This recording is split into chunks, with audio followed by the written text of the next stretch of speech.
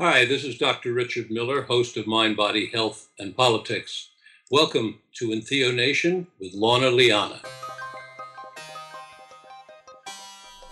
Welcome to EN02 Nation, where we feature visionaries who are pioneering the cutting edge of awakening. Psychedelic science, modern shamanism, neuroscience, new paradigm lifestyles. Get ready to harness the power of visionary states and forge reality into your wildest dreams.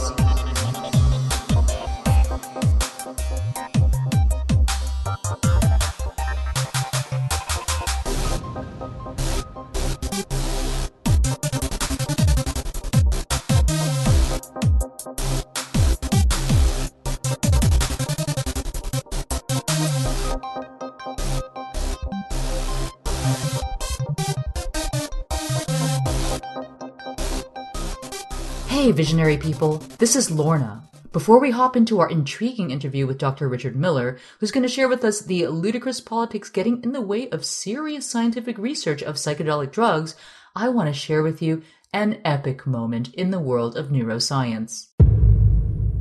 Remember those commercials that would show you a picture of a brain? And then you'd see a caption that said, "This is your brain." And in the next photo, they'd line them up side by side. They would be a blackened frying pan with some sunny side-up eggs, and it would say, "This is your brain on drugs." Well, the real version of that has been revealed. A bunch of volunteers agreed to trip in the name of science. They injected, not dropped, but injected LSD and allowed scientists to take scans of their brains, and the findings were remarkable. LSD was found to dramatically increase activity and connectivity in the brain, leading researchers to speculate that this is what leads some users to report visual hallucinations and feelings of oneness with the universe.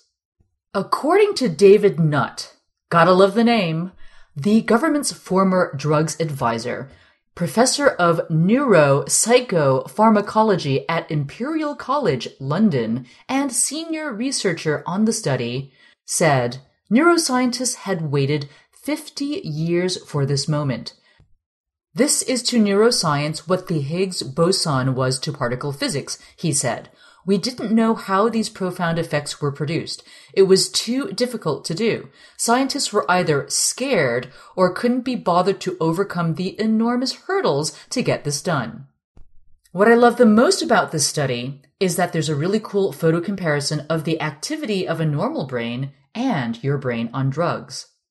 Under the influence of LSD, the brain networks that deal with vision, attention, movement, and hearing became far more connected, leading to what looked like a quote-unquote more unified brain. I must admit I kind of like the image of the brain on LSD, all lit up with pretty shades of orange. Can I have that one, please? Check out the story along with Dr. Richard Miller's interview show notes at entheonation.com/2. If you love stories like this, then join our tribe and get consciousness-raising content delivered straight to your inbox. Simply text EN02NATION, that's ENTHEONATION, to the number 44222 and reply to the SMS with your best email address to receive a copy of this episode transcript and much, much more. Now on to the show.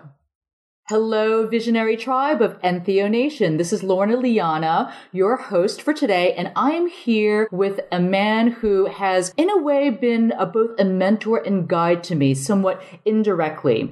Dr. Richard Miller is the founder and caretaker of Wilbur Hot Springs Sanctuary for the Self, which is a place that I spend an awful lot of time at up in Northern California. Richard is also the host of the radio program Mind, Body, Health, and Politics, and he's the founder and chief clinician of Cokenders alcohol and drug program. Now, Richard has been a psychedelic researcher for many years, and he's going to share with us some of his insights on the history and politics of psychedelic research. So thank you so much for joining us today, Richard. Thank you for having me on your program, Lana. So I'd love to find out more about who you are and how you became a psychedelic research and the host of Mind, Body, Health, and Politics, which includes one of the longest running series about psychedelics.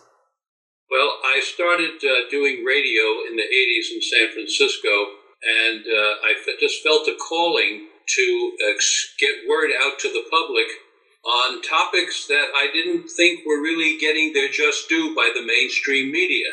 And one of these topics, amongst many, is the topic of psychedelic medicine.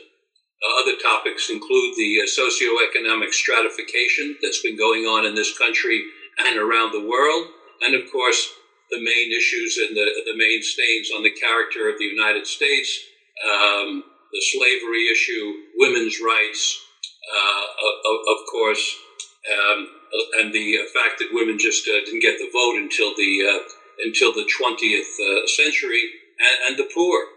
And so that's how the program began. And then when I took a break for a while, and then started the program Mind, Body, Health, and Politics up again about 10 years ago on a National Public Radio affiliate, KZYX in Mendocino County. So I'm curious to know what really kind of drives you around the topic of psychedelic research. Did psychedelics influence you in your profession or in your personal life? Well, when I was in graduate school, getting my doctorate, Timothy Leary and Richard Alpert were fired from Harvard. And then I went on to teach at the University of Michigan, and there was a lot of uproar in the academic community about why these two prominent researchers were fired from a very significant institute for their research with this particular material that many of us had never heard of before and knew very little about. They were doing research with LSD and psilocybin in prisons in hope of creating a beneficial medicine for these people, and they were fired.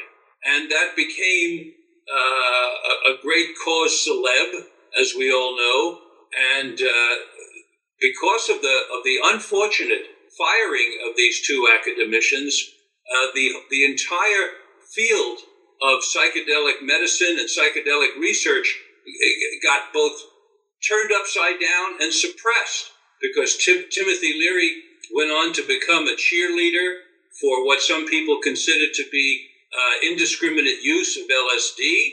LSD was scheduled and made illegal by the United States government because of its widespread use and the fear of the government of what would happen with these tens of thousands or hundreds of thousands, or as it turns out, millions of people experimenting with LSD. So the government suppressed not only the drug itself, but they suppressed research of the drug. And here I was, a psychologist teaching at the University of Michigan, scratching my head, and saying, what's going on here that our government is suddenly suppressing research into a chemical?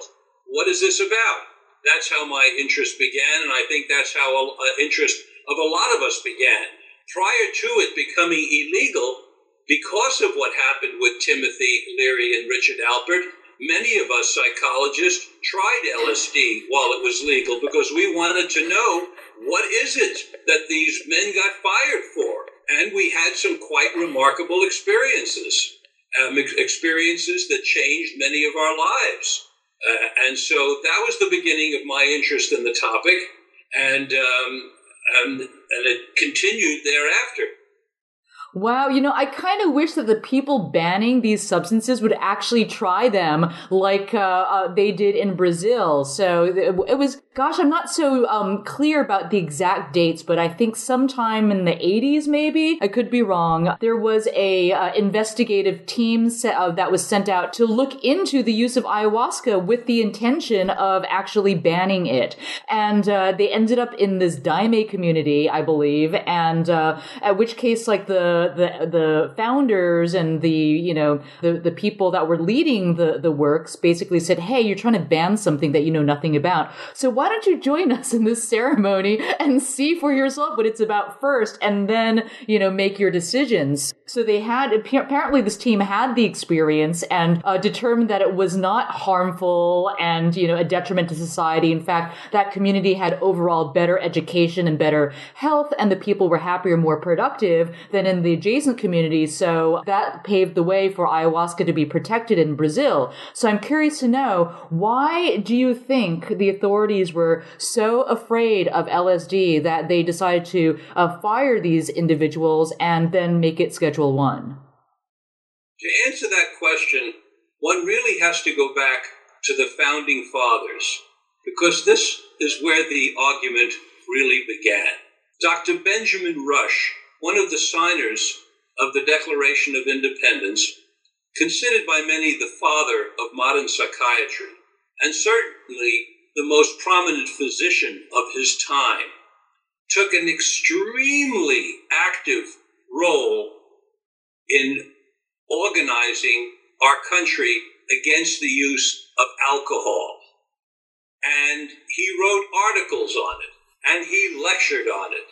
And his work became part of, in the 1780s and 90s, what eventually in the 20th century became the Women's Christian Temperance Union, actually in the late 19th century, and led to prohibition in this country way over 100 years after Rush got into this argument. So there has been a morality play going on in our country with regard to mind-altering substances right from the beginning of our country, right from the founding.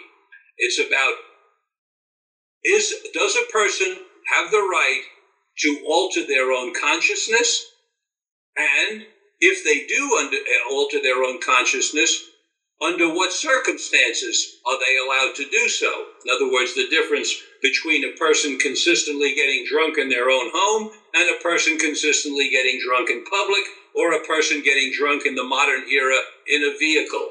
Very different experiences and different arguments both ways. So it became both an issue of pragmatism in terms of possible danger, but it had as its basis a lot of Christian morality about altering the mind. And that's the beginning of it, and you can trace the development of that argument right up through to the present day.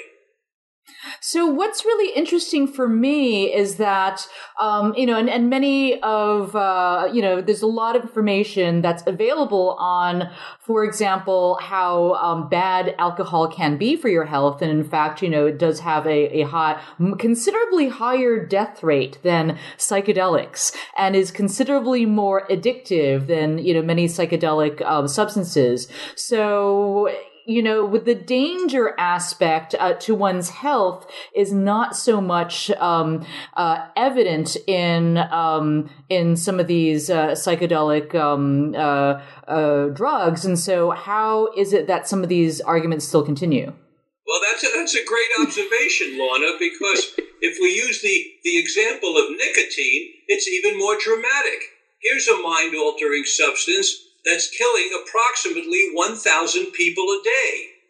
We don't have 1,000 people in 10 years that we know of dying from something like LSD or MDMA. Nowhere near that. And yes, we do have significant numbers dying in various areas of the country, the western region of the United States even more than other areas, by the way, according to some latest data I saw. But nicotine is the one to use. Here's a mind-altering substance that kills 1,000 people a day, close to 400,000 people a year, totally legal. You can buy it anywhere, and it's legal in counties, it's legal in states, and it's legal federally. No, there's no opposition to it. What there are is warnings. On the other end of the continuum, you have something like marijuana, which we have hardly any incidents whatsoever of people being admitted to emergency rooms around the country because of the use of marijuana, and people are doing significant amount of time in jail. Families are ruined, lives are disrupted. When I was teaching at the University of Michigan in Ann Arbor, a man named John Sinclair was put in jail for 10 years for 2 marijuana cigarettes. It was on the front page of the college newspaper. 10 years for 2 cigarettes. So there isn't a great deal of rationale to this. There's a lot of emotion. There's not a great deal of science. science would say the one that does the most harm might be the one that you would want to most suppress. And you'd certainly want to do a lot of research about that. And you'd also want to do a lot of research about the ones that do the least harm. But that's not what's going on in this country. That's not what has been going on in this country for decades and decades. The research into psychedelic medicine has pretty much been suppressed by the United States government for over 50 years. There are certain exceptions. I've interviewed some of the exceptional scientists on my radio program, Mind, Body, Health, and Politics, but they are exceptions. And it's a very unfortunate situation. That is really intriguing. So, especially when you consider deaths between, nicotine use and LSD. So, and then like LSD is like Schedule 1. So what do you think the real fear factor is there? I mean, I would like to suggest that perhaps the authorities are terrified of how LSD tends to open up the possibilities in our mind and cause us to see what are actually complete fabrications and lies, especially by government propaganda machines, and therefore, a population that's a little more open and aware and become a lot less easy to control and make part of the industrial economic machine, so to speak. So I'd love to know what your theories are. Well, certainly that is one of the many theories as to why the suppression. But I made a comment a moment ago about the fact that it's unfortunate that this information and scientific research has been suppressed. And I want to say why I think it's unfortunate. It's unfortunate for two reasons.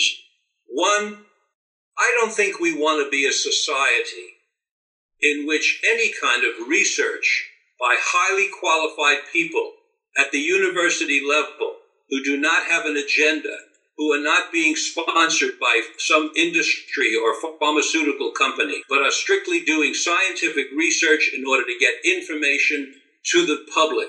I don't think research into anything ought to be suppressed. And so to take any research, particularly medicine, potential medicine that could be used for good, and to suppress it is simply unacceptable. And that the second half of the unfortunate part is that we are not learning which, if any, of these psychedelics is potentially very beneficial to human health. For example, now that the Israelis are doing research into medicinal marijuana, and now that a few American scientists are being allowed to do research into medical marijuana, we're starting to understand that this vegetable that comes out of the ground has serious potential medicinal effects. For example, Dr. Sanjay Gupta, arguably one of the best known physicians in this country because of his place on cable news network CNN, recently completely reversed his position, which was anti-marijuana. And he did 2 documentaries on marijuana. One of the major reasons he reversed his position is because he came upon, through his contacts, a family who moved to Colorado in order to get marijuana for their neonate, who was suffering somewhere between 50 and 100 convulsions a week. They were unable to get medicinal marijuana in the state where they lived, and so they moved to Colorado where it was legal because they were desperate. They had tried every medicine known to Western medicine on this neonate, and nothing at all worked. The first administration of cannabidiol, CBD, on this neonate decreased the convulsions to 1 or 2 a week, from 50 or 100 a week, and Dr. Gupta witnessed that. When he saw that, his head was turned around, and then he started to do more investigation into the medicinal benefits of marijuana. That's when he then went to Israel, and he interviewed people there who claimed to have cancer cures. We don't have all the answers, and I'm not claiming that marijuana or any of these psychedelics is a panacea. But what I am saying is we owe it to ourselves as a people to do research into these various medicines, these various herbs, these various concoctions, some of which come from the ground, some of which are made in laboratories, we owe it to ourselves to find out, are they beneficial to our health? And if so, to what extent? We also owe it to ourselves to find out if there are side effects, if there are negative effects, as we would with any medicine, so that we can then individually make the decision in terms of risk-reward ratio. Is the reward that I might get, now that I know what the reward is from this medicine, worth the potential risk now that I know what the risks are? This is a rational way to look at potential medicines.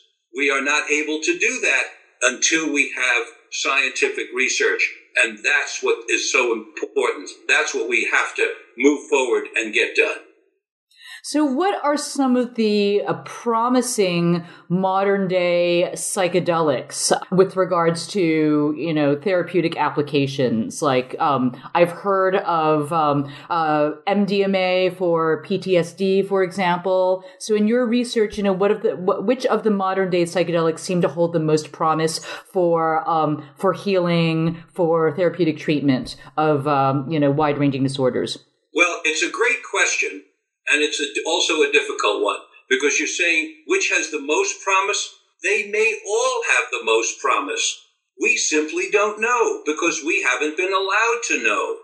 It could be, as you say, that MDMA has the most promise with PTSD, because we have the studies going on in Israel. Dr. Phil Wolfson in California just got a license recently to do an MDMA study, and Dr. Michael Mithofer has been doing an MDMA study with PTSD in the Carolinas. However, part of the reason that we think that MDMA can be beneficial with PTSD is because PTSD is what has been studied, because it was seen by the scientists as being something that the government might allow research on. But it could be that MDMA is also beneficial for bipolar disorder, or it might be beneficial for depression. But we don't know until that research is done, and it needs to be done. Back when LSD was legal, there was research into the use of LSD with alcoholism. The English did that research, and some of it was done in Canada by Humphrey and Osmond. Yes. I think it was Bob or Bill, one of the founders of AA, advocated the use of LSD, while it was legal, of course, for the treatment of alcoholism. But we don't really know, because we don't have double-blind studies, we don't have scientific studies. The potential is there, but we need to learn about it. Again, marijuana is being used. Some people claim major cancer cures or remissions. Prostate cancer, for example. There's a cure going around called the Simpson cure, where people take marijuana for 90 days in a row. Dr. William Courtney, who's a national expert, whom I've interviewed on my program, by the way, Mind, Body, Health, and Politics, who is a national expert and an advocate for non-psychoactive marijuana, cannabidiol, CBD, as a curative. He advocates making it into a drink. He says that when you don't heat the vegetable, it is not psychoactive. So if you take the leaves, put them in a blender and drink them, you get a medicinal effect without getting a psychoactive effect. This has huge potential for the public, many of whom don't want to walk around altered by a psychedelic medicine. They don't want to be walking around altered by any medicine, legal or illegal, right? They just want to be regular. However, if they've got some kind of an illness, they'd like any cure that's going to work, whether it's legal or illegal, unfortunately. So, again, the answer to your question, which is the best? Lorna, unfortunately, they all have big potential. We don't know the answer. My own suspicion is we're going to find out that each of them has its place in the pharmacopoeia of medicines, and each will have its place with regard to a specific illness. But we have yet to find that out. I hope I'm around long enough to find out.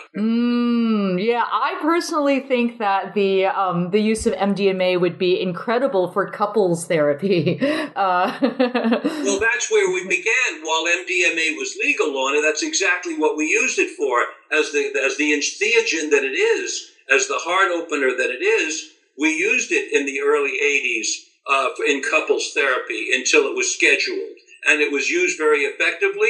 And there is some research back from those days on the use of MDMA with couples therapy. So interesting that you mentioned that. It's right on the mark. But again, we're not allowed to at the present time. Do we know of any negative side effects to using MDMA? Because I remember, when I was in college, there was some type of rumor that it makes holes in your brain and it drains your spinal fluid. Do we know what it actually does to people? Because I know folks that have been working with it for quite some time and they seem just fine. Well, unfortunately, there was a researcher at Johns Hopkins University, Dr. Riccardi, who went on a tear with a research protocol and showing slides of brain damage as a result of MDMA use. And it scared Congress. And it was, in part, a reaction to Riccardi's research that got MDMA scheduled. And it was in part a reaction to Riccardi's research that led to Congress suppressing research on MDMA.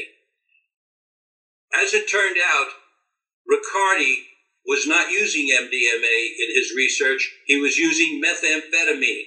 And when it was discovered, the journal, the peer-reviewed journal that he had published in, published a retraction.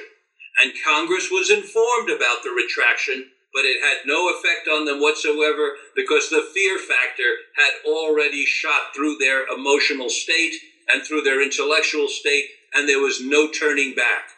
And anyone who's listening to this can check out what I'm saying. Riccardi's research was withdrawn from the literature, and the journal had to make a retraction and admission. It was a major embarrassment, and it was an embarrassment to Johns Hopkins University, but that's how that began. So in terms of the answer to your question, there is no research on record at this time of brain damage coming from or spinal fluid damage as a function of using MDMA. But that's the genesis of where the fear came from. The same is true for LSD. Back in the 60s, there were these claims that people would take LSD and look at the sun until their eyes burned out. Art Linkletter, the famous man on television, claimed that his daughter took LSD and jumped off the roof of a building. There is no evidence that LSD creates these kind of events. That's not to say that a person under the influence of LSD might not jump off a building, but people jump off buildings when they're not under the influence of LSD. But LSD is not the causer of it. And we certainly, by using admissions to emergency rooms in the United States as an indicator, have very little indication of that kind of danger, serious danger to the public from LSD, because it's on record that 23 million people in the United States have already experienced LSD, and approximately 500,000 to 700,000 more are adding to that number every single year. If there was a dangerous drug, we would be seeing these folks in the emergency rooms, just like when we had the last cocaine epidemic, which I was involved in treating. We saw the admissions to emergency rooms from using cocaine all over the country. And you can't help it. When a drug is dangerous in that way, we see the results very quickly. When a drug is not dangerous in that way, we also see the lack of admissions in the same way. In the case of MDMA, I want to point out as well that MDMA, as well as being used psychotherapeutically in couples work, now the research on PTSD, it's well known that MDMA, under the name ecstasy, is used by millions of people at raves all over the world. And we are not seeing people leaving these raves and being sent to the emergency rooms in droves. It simply isn't happening. Have there been incidents at these raves? Yes. Have we been able to ascertain what caused the incidents? Yes. It's overheating. When people take MDMA and they dance for hours in a row and they don't hydrate.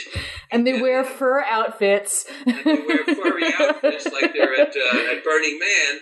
That doesn't work. You lose too much water, and the combination of the increased blood pressure and heart rate from the MDMA and the lack of hydration and the dehydration has caused a few fatalities, relatively few, given the amount of sweat that's gone the floors of these rave places. Wow. So, it's interesting. I always see in the mainstream media just lumping LSD and, mushrooms and MDMA and a whole slew of other psychedelic and entheogenic drugs in with cocaine and methamphetamine and heroin and all these things, all these drugs that actually have really debilitating effects on the minds and bodies of the addicts. So, since you do work with addicts, I'm wondering whether you might be able to provide some insight as to the differences between these two classes and how one might be effective in actually healing addiction of the others.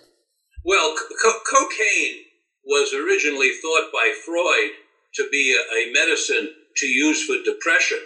In fact, he sent a bunch of cocaine to his fiancée, Minna Bernays, and suggested that she start using it. And many of the people in Dr. Freud's inner circle were using cocaine until one of their group came down with what many of us are quite familiar with, is something called cocaine psychosis, where you start to scratch your skin off your hands because you think you see bugs under the skin, and that can develop and develop and develop.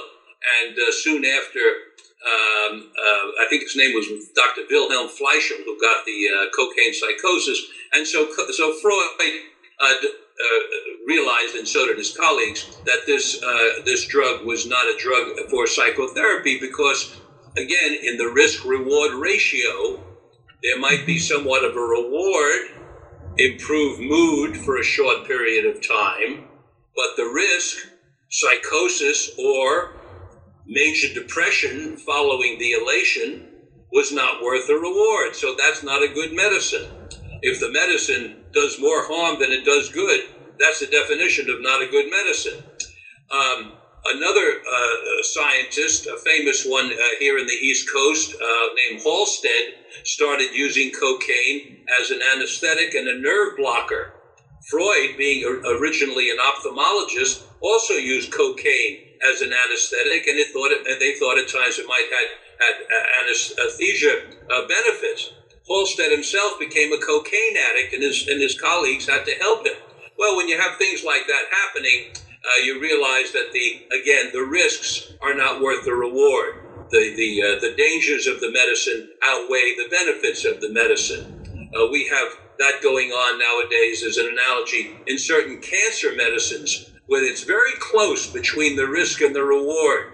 You might be able to prolong life by a small number of months, but what the person has to go through with the chemotherapy is questionable in terms of whether the benefit of that few more months is worth what these people have to go through. Heroin is also an anesthetic, but it's highly addictive, and we have much better anesthetics, so we don't need to use it. There were times when, if that's all we had, you would use it, just like alcohol is an anesthetic.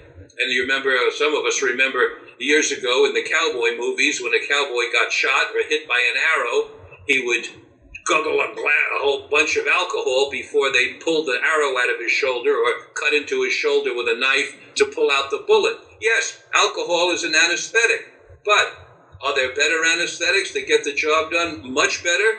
Absolutely. And without getting drunk and without affecting the cardiovascular, getting your heart rate up, which alcohol does.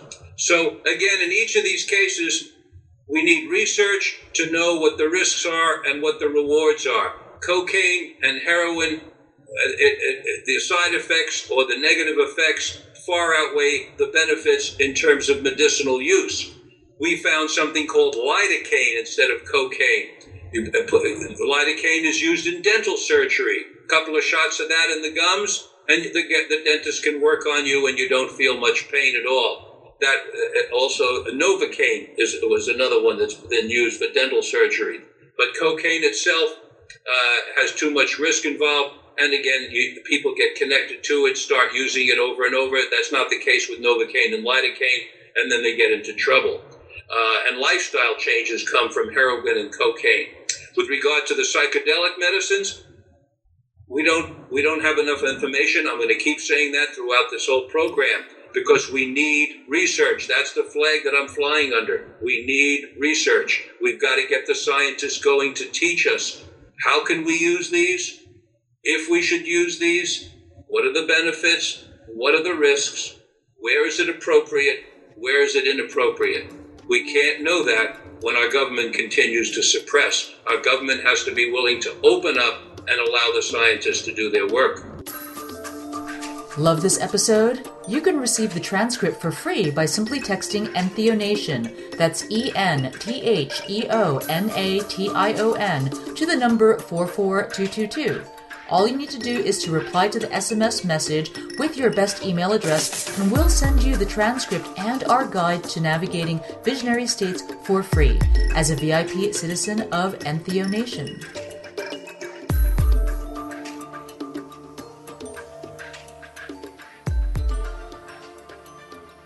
Why do you think that some psychedelics are so effective in the treatment of drug addiction? So I spent a month living on the island of Koh Phangan, Thailand, where I met a couple of guys who have an ibogaine treatment center. And people fly out there and they administer ibogaine to their clients for a period of 4 days where they're just basically, looked after. And it seems to be highly effective in getting folks off of heroin and cocaine and, and alcohol. And so these two guys had a pretty intense party lifestyle, and their ibogaine use helped them clean up and become super healthy. And so now they're helping other people clean up too. So since you work in this area, I'm curious to know, what is it about these visionary medicines?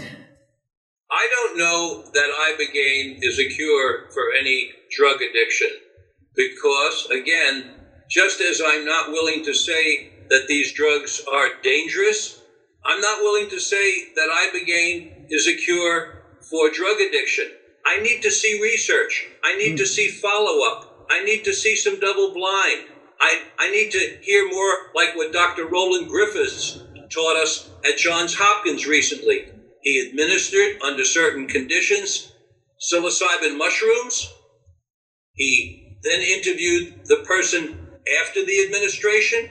They then followed the person up for an entire year, and then they retested the person on various scales.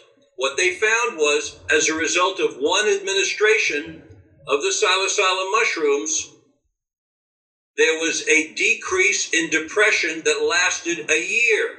Scientific research. However, if they had let that person go out post administration by 1 week, and 1 week later their depression scale indicated much less depression, and then they let them go and they said, see, it works, that wouldn't have had a lot of meaning to me, because it's a week later and all kinds of things happen. Sometimes a placebo can work for a week, but for a whole year, that's another whole story. There we had some real science. So until we see that with ibogaine, I know what you're talking about. I've interviewed people as well.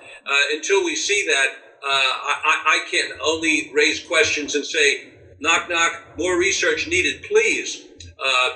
I'm not naysaying, I'm not pro-saying, I'm saying more research needed. One more a factor, though, that is involved in the treatment of drug addiction. Drug addiction, different from many other illnesses, brings with it a whole series of behaviors that other illnesses do not bring. For example, if a person has pneumonia or even cancer, that does not turn them into lying, cheating, and stealing. They are living their lives and they have pneumonia or they have cancer or they have a liver disease. But drug addiction is famous for changing people's behavior and people become honest. In fact, there's a headline in the New York Times, I think in the 1890s, it says, cocaine turns honest men into liars and thieves. Why is that? It's because the alteration of the mind is such with these particular drugs And because of the public's view of these particular drugs, that people are ashamed of the use, therefore they lie about the use. Then once you start lying about one thing, you start lying about other things, because lying is a slippery slope, and then they become liars. If the drugs are difficult to get or very expensive to get, as illicit drugs are, because you're buying them on the black market, not at the local pharmacy, many people, after they get hooked on these drugs, can't afford it. Then they turn to stealing in order to get their drug. I don't know that we're going to find a medicine that's going to correct the behavior of lying or stealing or cheating. I think that's behavioral manifestations that need to be treated and cured in a psychotherapeutic situation. That's a skill training over time. The person has to acknowledge what they're doing. They've got to take a look at what they're doing, and they've got to start making changes in what they're doing.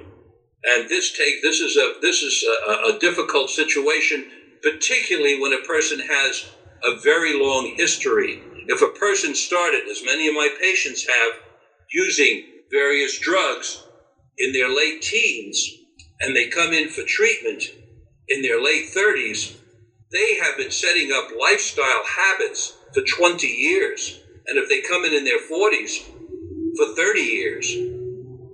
Taking a medicine and getting a great deal of insight may give the person a break in the use of the particular drug, but it won't necessarily give them the insight and the skill set to be able to stop their lifestyle changes, such as lying, for example. That's going to take more time. And it's all connected. The lying and the stealing and the use are connected, because when people lie and then if they're not using, they realize they're lying, their self-concept starts to go down. And when a person who's been involved with drugs takes a big hit to their self-concept, one of the things they do to feel better is go after their drugs again.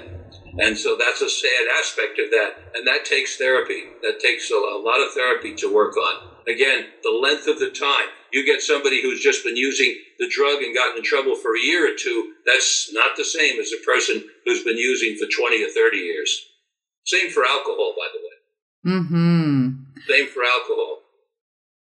So what about on the flip side, where people are happy and productive and interested in exploring psychedelics? What are the potential benefits and side effects of, functioning, healthy, fairly normal people who are looking for those experiences for life enhancement? Well, we have anecdotal information from Nobel Prize winners, such as Francis Crick, for example, who tells us that he envisioned the double helix, which won him the Nobel Prize, while he was under the influence of LSD. So Carl Sagan's widow announced to the public that a lot of Carl Sagan's research was done under the influence of LSD. And there was another Nobel Prize winner as well who told us this. This tells us, and Albert Hofmann, of course, the discoverer of LSD, who died recently at age 102, bless his heart, also talked about the scientific and explorations that he was able to do under the influence. So we have anecdotal information that discoveries can be made under the influence of LSD in one's mind without even going to the laboratory. Dr. James Fadiman, author of the Psychedelic Explorer's Guide, told me on the radio just today about an architect that he interviewed who, under the influence of LSD, was able to envision an entire building in his mind, every detail of it, under the influence of LSD. And then he was able to take that information and then put it out on paper as a completed piece of architecture. That's quite a phenomenal situation. Another one of Jim Fadiman's patients was a physicist who was able to make electrical connections in a piece of technology, all envisioned in his mind, and he would take each of the wires and move them around in his mind and envision them until he got all the connections correct. And then he put it on paper and actually manifested the piece of technology. So this is very exciting in terms of the possibility of this particular substance, LSD, being used for creativity. There are also those who use LSD for what's called spiritual enhancement, a sense of getting in touch with that which is greater than all of us. You mentioned earlier that you might be asking me about other beings, or whether there are other universes, other ways of life. And people under the influence of LSD talk about getting in touch with other beings, being able to see us as they think we really are, us human beings, light beings, biochemical, electrical light beings, where the molecules are stuck together in such a way as to create what we call form, our bodies. And they've been able to see this under LSD. And there's an artist that you probably know, Alex Gray, who actually does paintings of light beings, which he has envisioned under the influence of LSD. So that's another possibility. Again, it's an area that we can learn a great deal more about. And then, of course, there's the potential psychotherapeutic use of LSD. I mentioned before, early work on alcoholism, and we have yet to know what other benefits that this particular substance might have. You mentioned ibogaine before. Ibogaine people are experimenting with in the use of drug addiction. And, of course, ayahuasca is something that some people, we got a little bit of research from Dr. Dennis McKenna and Dr. Steve Beyer, Talking to the Plants was his book, who have done some research on this, but we have to find out a lot more. We know, as you know from your travels in South America, that it's been used by ayahuascaros in treatment for perhaps hundreds of years, but we don't have that kind of research available yet. The very fact that you have this program, the very fact that we're talking this way, is evidence that a new era is unfolding. A new era, because you would not have had this program 10 or 20 or 30 years ago, but you're having it now, because a new era is unfolding, because word is getting out. It's getting out from South America. It's getting out from the few researchers here in the United States who have had the privilege from the government of doing this research. It's getting out to the public. As I said before, 23 million people, 23 million adults, according to the government, have experienced LSD. That's a very large number. We have absolutely no way of knowing how many people have experienced MDMA, but it's in the many millions, and we do know that. So, in your personal experience, what was the most far-out visionary experience you've had? Well, as I said, when LSD was still legal and I took LSD, I had a very profound vision of the entire human species on the planet being interconnected electrically, as though the way I envisioned it, it was sort of an electrical hairnet. If you can see a hairnet around the planet, and the hairnet is consisting of the billions of people all connected. And it was that time that I had a realization that all of us humans are connected to each other, and the degree to which we feel each other varies. Obviously, when we're in very close proximity with each other, we feel each other much more profoundly. We don't know how much we feel each other when we're at distance.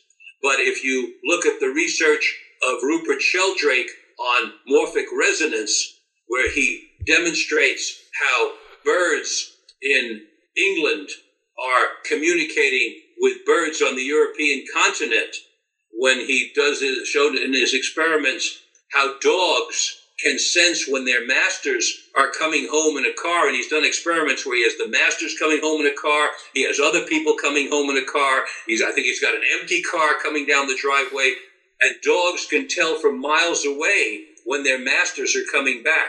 He calls that morphic resonance. There's a feeling that the dogs have, and it's conducted through the airwaves of an electromagnetic contact If dogs can have that, I think there's reason to say that we do as well, but we're not in touch with that part of ourselves. I had that realization under the influence of LSD, and I have warmed to it and enjoyed it ever since. Another time, in a medical situation, in an experiment where I was a subject, I took ketamine intravenously, and the doctor who injected me with it was a research person, and under the influence of that, I saw in my consciousness a pink Mobius strip of souls. And I had the feeling, as I was looking at it, that when we leave this way of life, when we leave these bodies, the energy of who we are, the spirit, if you will, of who we are, joins that great Mobius strip of souls that travels through the universe.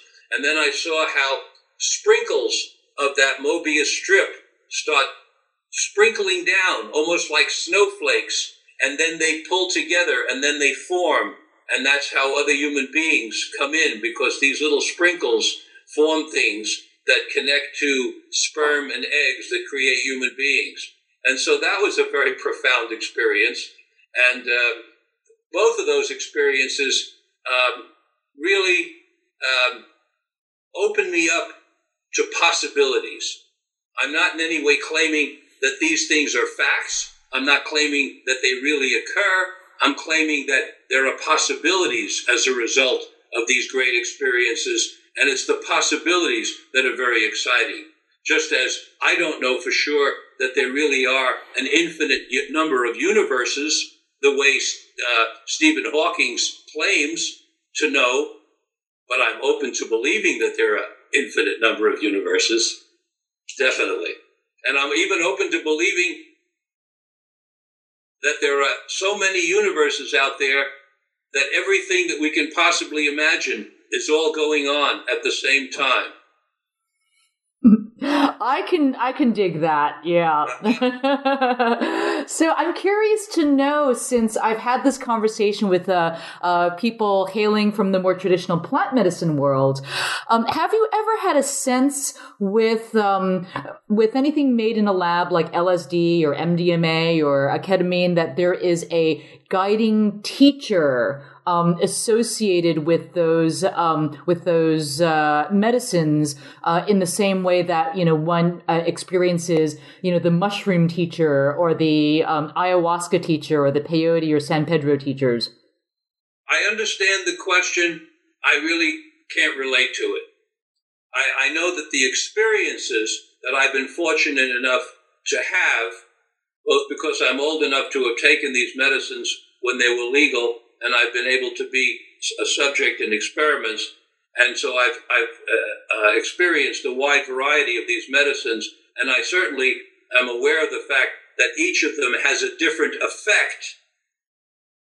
I believe that in terms of the teaching, a great deal of the teaching, at least that I have experienced, is mostly contributed to by my intention before the experience.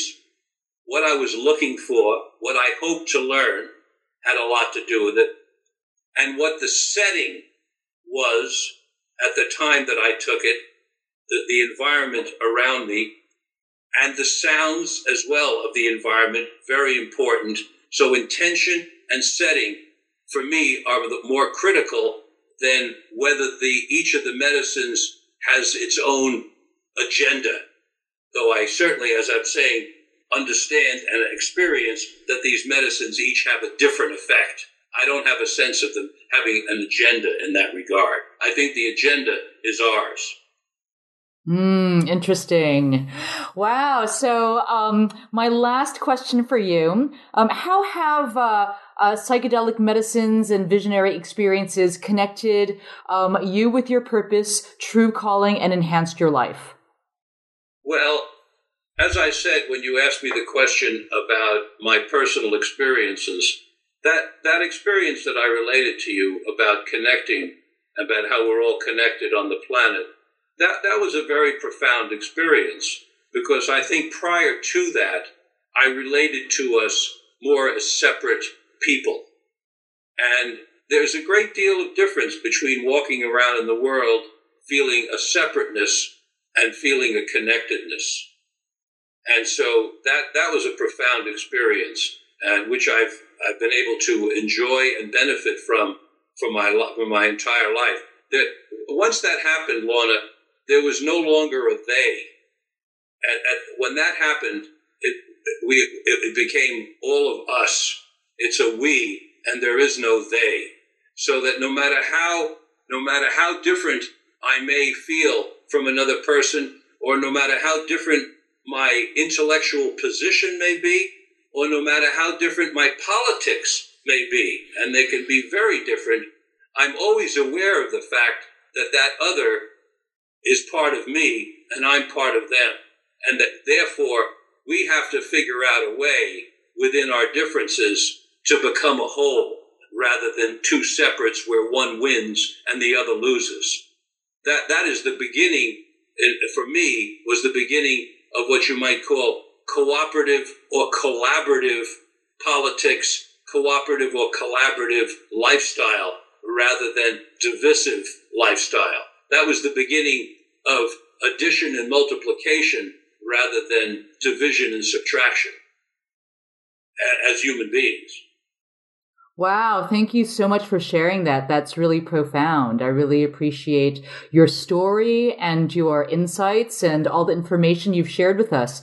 Richard, how can our audience best stay in touch with you?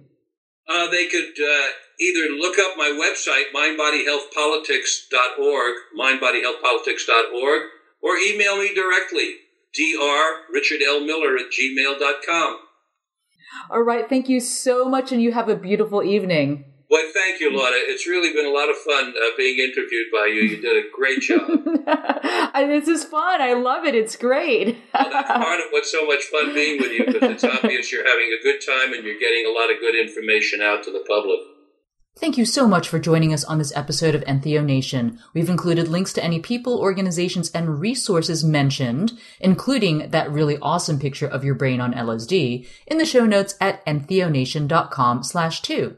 I also encourage you to get on our mailing list so that you never miss an episode and get all the goodies that we reserve just for our VIP members. Simply text Entheo Nation, that's ENTHEONATION, to the number 44222 and reply with your best email to get onto our mailing list.